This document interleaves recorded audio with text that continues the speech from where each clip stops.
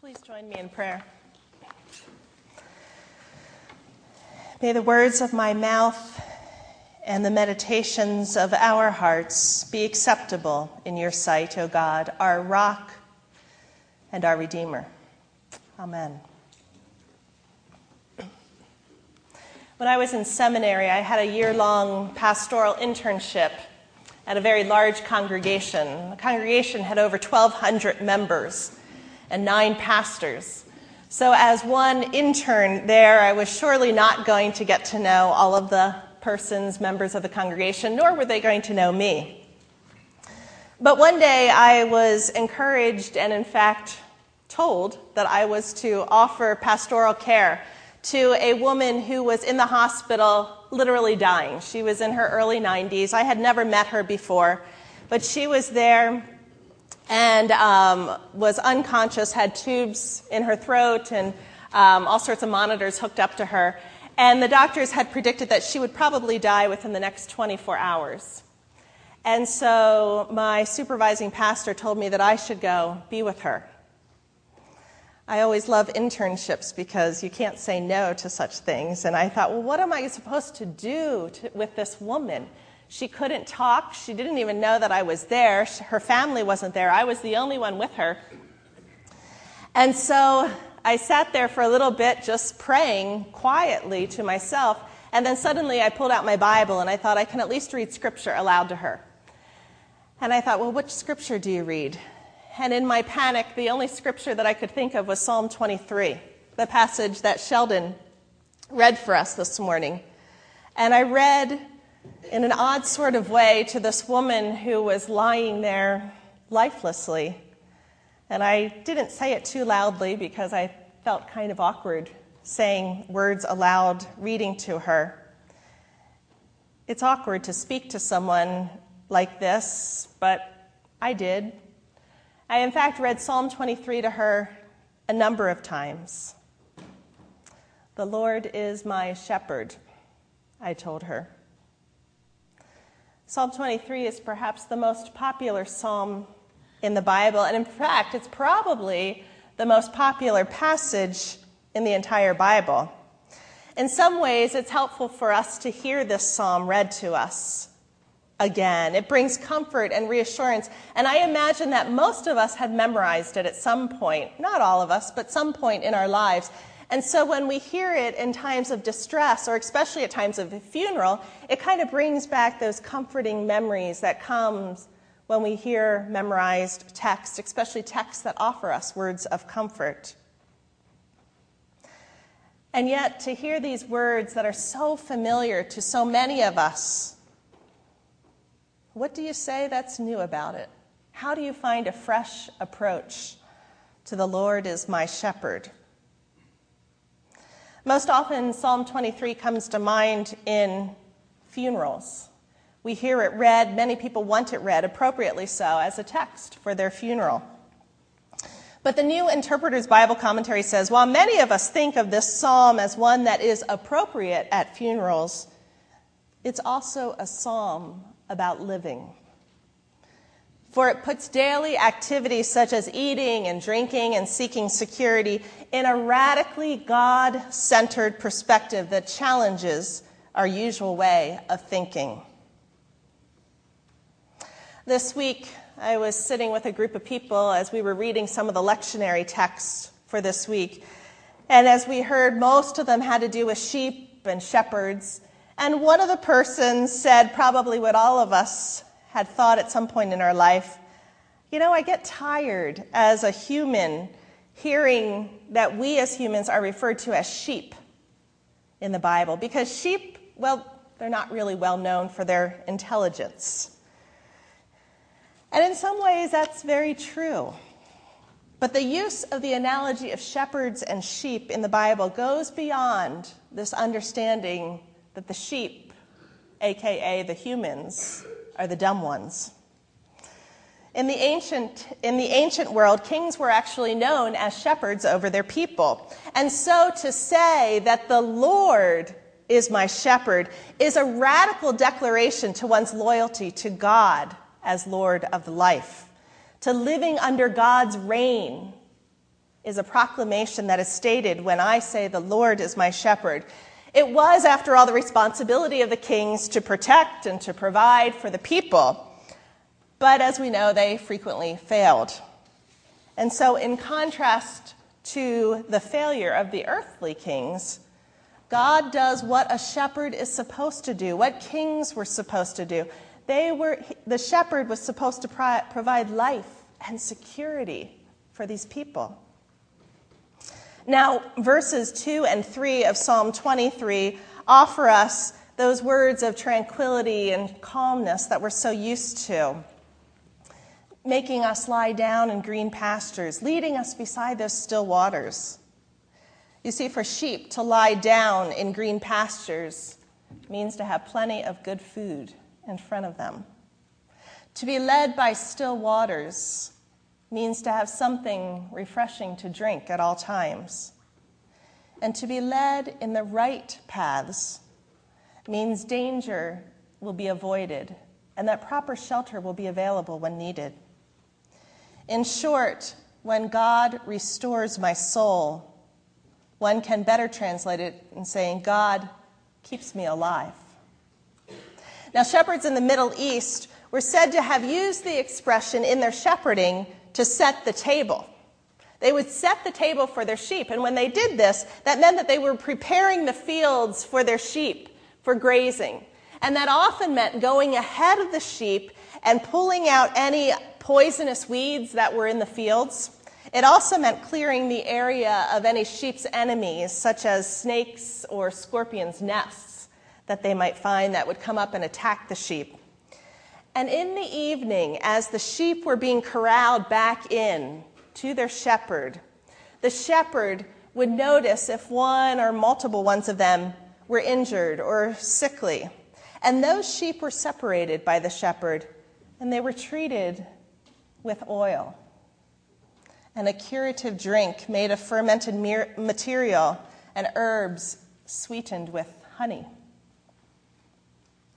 There were lots of shepherds in Jesus' time. It was a common occupation.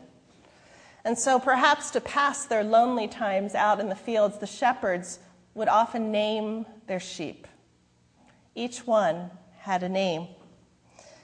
And even though the sheep were not known, and still not known, as the most intelligent of all animals, each sheep would know its shepherd's voice. In the evening, the shepherd could call them by name, and the sheep would gather in the large pen, which would keep them safe from wolves and thieves. The role of sheep is perhaps less important than the role of shepherd in our passages that were read today. In John 10, that Naomi read for us, Jesus is saying that he is, in fact, the good shepherd. He's saying that no matter what, I am here for you to provide leadership, food, protection, and that Jesus' overall purpose is to sustain life. When Psalm 23 provides what Psalm 23 provides is a profoundly radical implication to the treacherous life that sheep often face. God is with us, but God is not ours to own. The God who shepherds us to life also gives life to the world. The table at which we are hosted by God is one to which the whole world is invited. The first time I met Ron, I wasn't too pleased. Not this Ron. I was very pleased the first time I met that Ron. The first time I met my neighbor Ron, I wasn't pleased. In fact, I was probably downright nervous.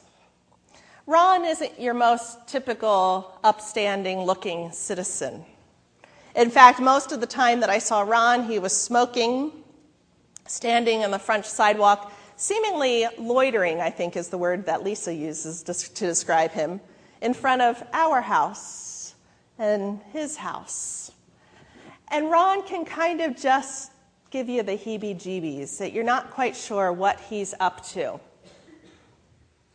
I didn't quite figure out at first if Ron actually lived at the house or whether it was his girlfriend who lived at the house or who was living with whom. And well, anyway, it wasn't really important except that I knew that Ron was around an awful lot. And because our homes are well connected, I felt pretty close to Ron physically. And over time, I kind of got a little bit more used to seeing Ron around. And over time, he would begin to comment to me about the weather or an upcoming holiday, what food we might be eating. And I would quickly respond to Ron's comments about the weather or about Easter ham, and then I would quickly go inside my house for safety. But Ron was always there. No matter what time of the day, it seemed like Ron was outside smoking his cigarette, just hanging out, offering me a friendly hello when I allowed it. I had seen evidence of drug activity in my neighbor's yard and in my front of their house, the house which Ron frequented. And I didn't always, in fact, feel comfortable either with the people that I saw Ron hanging out with. They weren't, after all, the most upright-looking citizens either. And when they came and went from the house next door, I would feel even less safe, being kind of glad that I was inside at the moment. And so I was skeptical of Ron and his friends, and I found myself actually trying to avoid them whenever possible. I had wished for a shepherd to come and protect me from my neighbor, Ron. In the backdrop of our shepherd imagery this morning, we also read from Acts, one of the first stories in the book of Acts. We read about Peter and John before the Sanhedrin. Now, I don't know if many of you picked this up, but this story comes right after Peter and John went to pray. He met a lame man on the way. And it was because of Peter and John's healing of this man, they were brought before this trial, before the Sanhedrin. And so now you've all got that tune running through your head, and you remember what Peter and John did. And this was very, very soon in the book of Acts, early on. And so here were Peter and John standing before the Sanhedrin, being accused of some very interesting charges. In essence, they were being accused of healing a man. And the man for whom they healed, was actually there as testimony, as proof of this healing at the trial. And so I wasn't quite sure what the Sanhedrin actually were accusing him of, and actually neither was Peter, if you read his defense. But there they were, Peter and John, in front of Sanhedrin, after having prayed and healed a man and preached, proclaiming to the astonished crowd that the healing was the work of their own God, the God who had raised Jesus from the dead. The temple authorities were not impressed by this theology of resurrection. In fact, one could say that they were offended by this new theology of resurrection, because surely by now this Jesus stuff should have died out.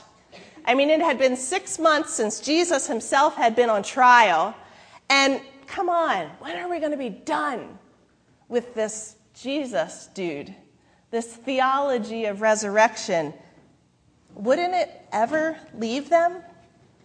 And so they arrested Peter and John, hoping that this would put an end to it. And in fact, Peter's words here is the first recorded defense speech given by a Christian before religious authorities. The story brings back memories of another man who was brought before the Sanhedrin just about 6 months prior, accused of charges, too, that didn't really seem to be worthy of charges. He didn't break any laws. And the same man who had challenged the theology of the Sanhedrin was later crucified for doing so. Almost as a foreshadowing of such events, Jesus had warned his disciples in the Gospels that they would be someday brought before the Jewish religious authorities and interrogated. But he had also promised them that when this happened, they should not be anxious. How can you not be anxious when they knew what had happened to Jesus when he was brought in front of the same group? But Jesus said that they should not be anxious about how they would react or what they would say, because the Holy Spirit would give them words. And Peter in Acts 4 didn't seem anxious at all. Wait a minute, this is Peter. This is the same guy who was sort of known for misspeaking, who would often say things without thinking a lot of times, who would often say things that really should not have been said, who would often speak far too much when really he should have kept his mouth closed. This was the same Peter who 6 months before had denied Jesus as the Messiah, not once, not twice, but 3 times. This same Peter was on trial before the very same group of religious leaders that had convicted and killed Jesus. And yet this time, it was not the same Peter. With power and energy and clarity, Peter responds to the Sanhedrin's accusations in a tactical way that actually reminds us of the wise ways in which Jesus would often respond to such accusations.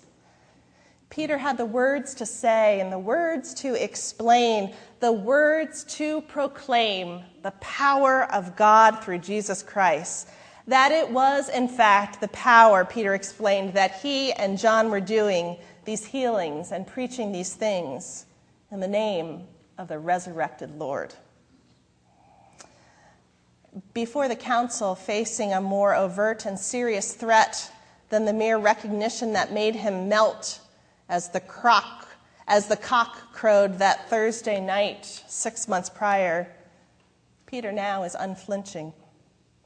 He boldly proclaims the name of Jesus. He unapologetically points the finger at those who opposed him, and he declares the gospel truth that there is no other name under heaven by which we must be saved. Now, 3 weeks ago, we celebrated in this building, in this place, or sometimes other places, Easter and the resurrection. If we think we know the story of resurrection and then that's done, that's over with 3 weeks ago, reading Acts 4 reminds us that we have something else coming. See, resurrection keeps happening over and over and over again. And today's story in Acts is a case in point. William Willimon says, resurrection is not just something that happened to dead Jesus, but resurrection is something that happens to the followers of Jesus. Not just someday, but today. Resurrection happens. Resurrection had happened for Peter, the man who could have hid in shame, embarrassed at the way he denied Jesus, shameful of the way he did it 3 different times, just as Jesus predicted. But instead, there was the same man, Peter, declaring boldly to the power of the resurrection. That is proof of resurrection in Peter's life. Peter is proof of the power of the Holy Spirit that can fill ordinary people's lives with extraordinary power. About 2 years ago, I was walking home from work, and I glanced up to see my neighbor's porch full of 3 men smoking cigarettes, of whom I had seen around the place a few other times. And Ron was nowhere to be found.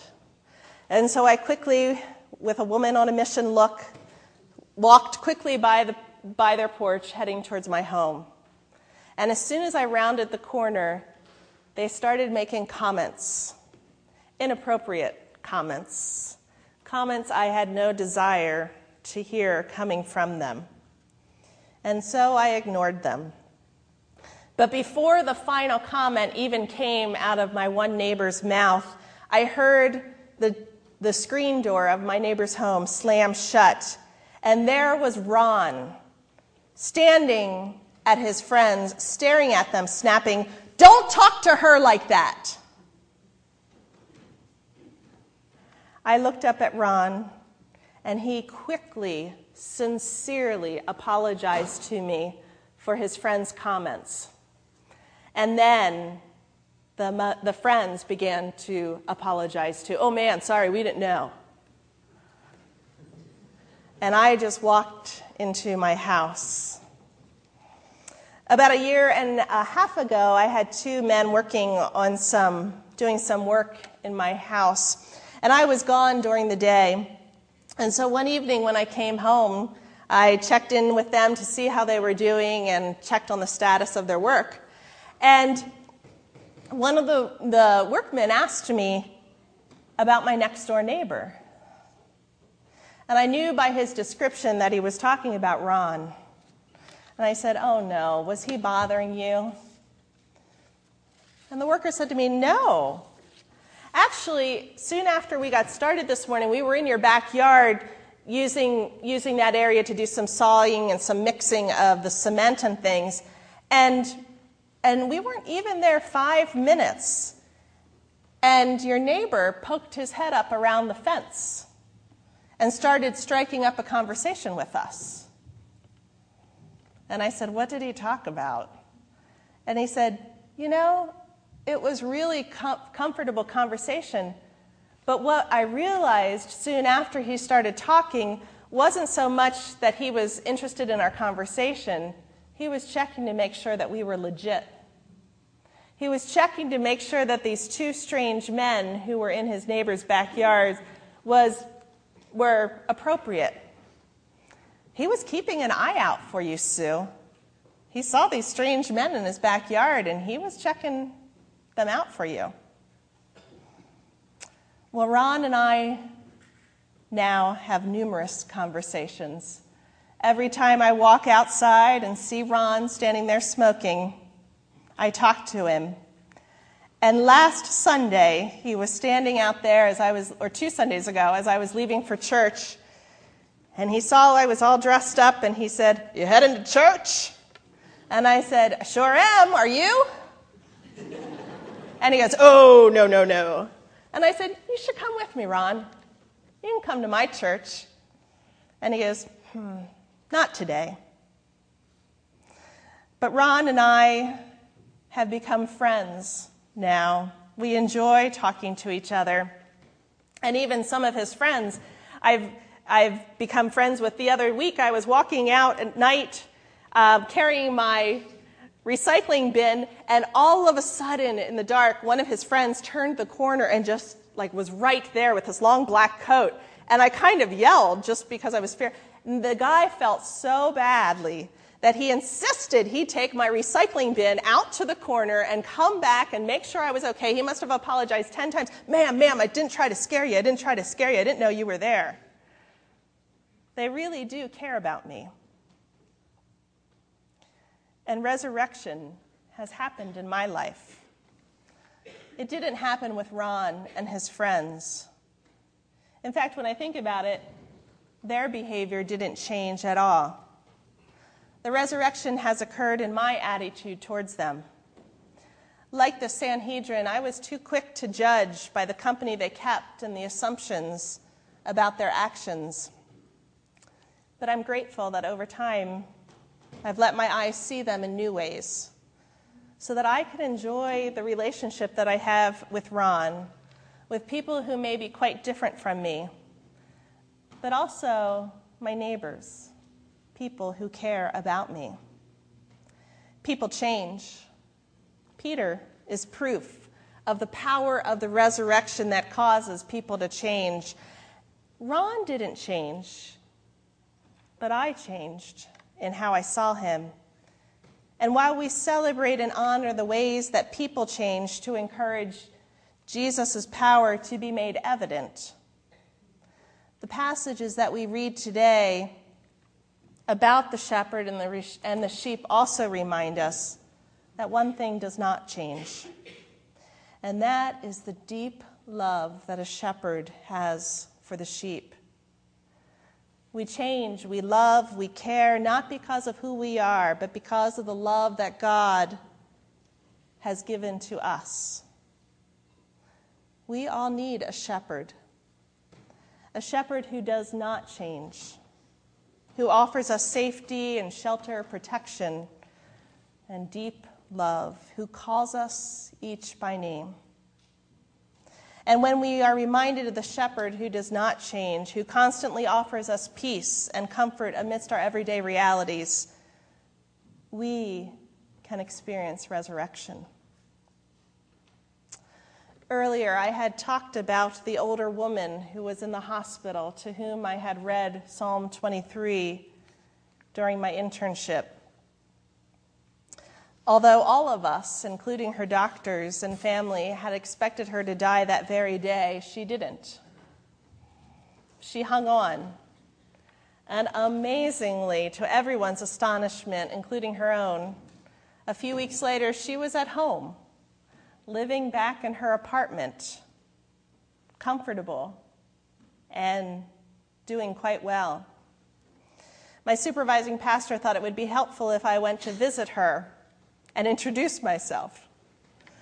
So I went to visit her one day on my own, and I commented to her how amazing it was to see her 3 weeks later in this state after having seen her in the hospital.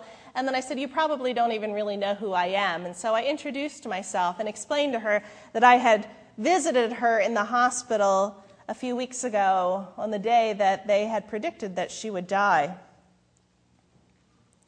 She said right away, "Yes, I know you visited me. I didn't know who you were at the time, but now that I hear your voice again, I definitely remember you.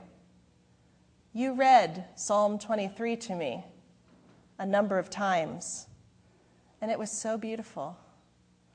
Those were the words that I needed to hear that day in the hospital.